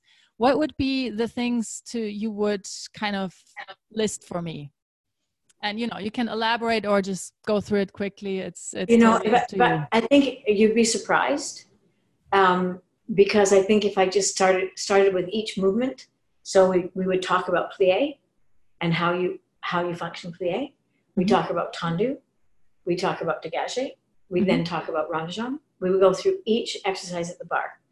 And then once we get through all those exercises and you understand physically the pathways, which it would probably take me less time with Mia had she started with no ballet at 37 than if I got her when she was 13. Oh, okay. Interesting. Because already so many things were in there that were so badly understood. Right. So the unlearning takes time, and that's what I'm experiencing now. Yeah. The unlearning takes so much time. So I would just really go through each exercise, understanding where your body is, what the placement is, what the purpose of them are. Then you go into the center and you start sitting there and trying to relate each exercise in the center. How does this relate to what I've done at the bar? Because everything you do is just a mishmash of all the exercises you do at the bar. There's nothing you do in the center that isn't amalgamation of all the movements that you do at the bar. Everything. Yeah. So you realize, gosh, once you've gotten all the movements at the bar, you should be able to do everything in the center. Yeah. And when you talk about, like going through the exercise at the bar, that means, like we've done in some of the lessons, spending 2 hours on a tendu. So it's not just kind of doing it, it's really going through every detail of it. And because you have to understand what the exercise is physically, but also why. What is that exercise doing for you? But I didn't understand that till I was 30. Because I would just, like when I learned ballet, I just copied. Yeah. And so I learned that at tendu. Most of us start. Yeah. And I had no idea that there was a purpose to doing a tendu. And why, if you lift a tendu up higher, it's not doing you any good, because that's not the purpose of a tendu. The purpose of a tendu is this kind of sense of giving yourself this energy through your body that goes in two different directions. One goes up and one goes down. So you've got this opposition of energy going through your body. And that's what it's not about lifting your leg off the floor. It's about an inner energy. But if you don't understand what the movement is, you can't come to understand that. Right? So that's why it's so complicated, but at a certain level it becomes so simple. And that's what it's so glorious, right? Ballet is so glorious. You go, oh my God. And when you actually feel it, which I don't feel that much anymore, but when you actually feel yourself in it just, your joints flow with no obstacle. It's like such a well-oiled machine. And it's just, there's nothing better. So that's also, you once said in one of our lessons that everybody's born to dance. And, I was kind of contemplating that, and whether we're all born to dance ballet, but when you understand it as creating movement in a way that frees up versus, creates certain shapes with tensions, it becomes it gets a more natural quality to something that may feel alien at first to the body.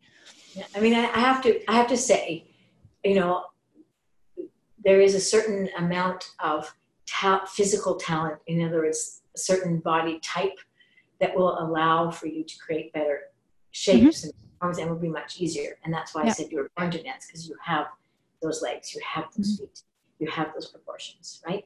And there are going to be people that don't have the same proportions and the same legs and feet, but it doesn't mean they can't dance. Yes. Yeah, in a way that's enjoyable and injury free. Yeah. Thank you so much for your time. And you know, like this went actually longer than you said. So thank you so much for taking that time and giving us all that gold. Maybe we'll have a round 2, hopefully. And cool. And I'm really excited to putting this out. And thanks again so much. Yeah, my pleasure, Patricia. As always. Back to the bar. Yeah. Thank you. Okay. Bye, lovey. All right. Talk to you soon. Bye.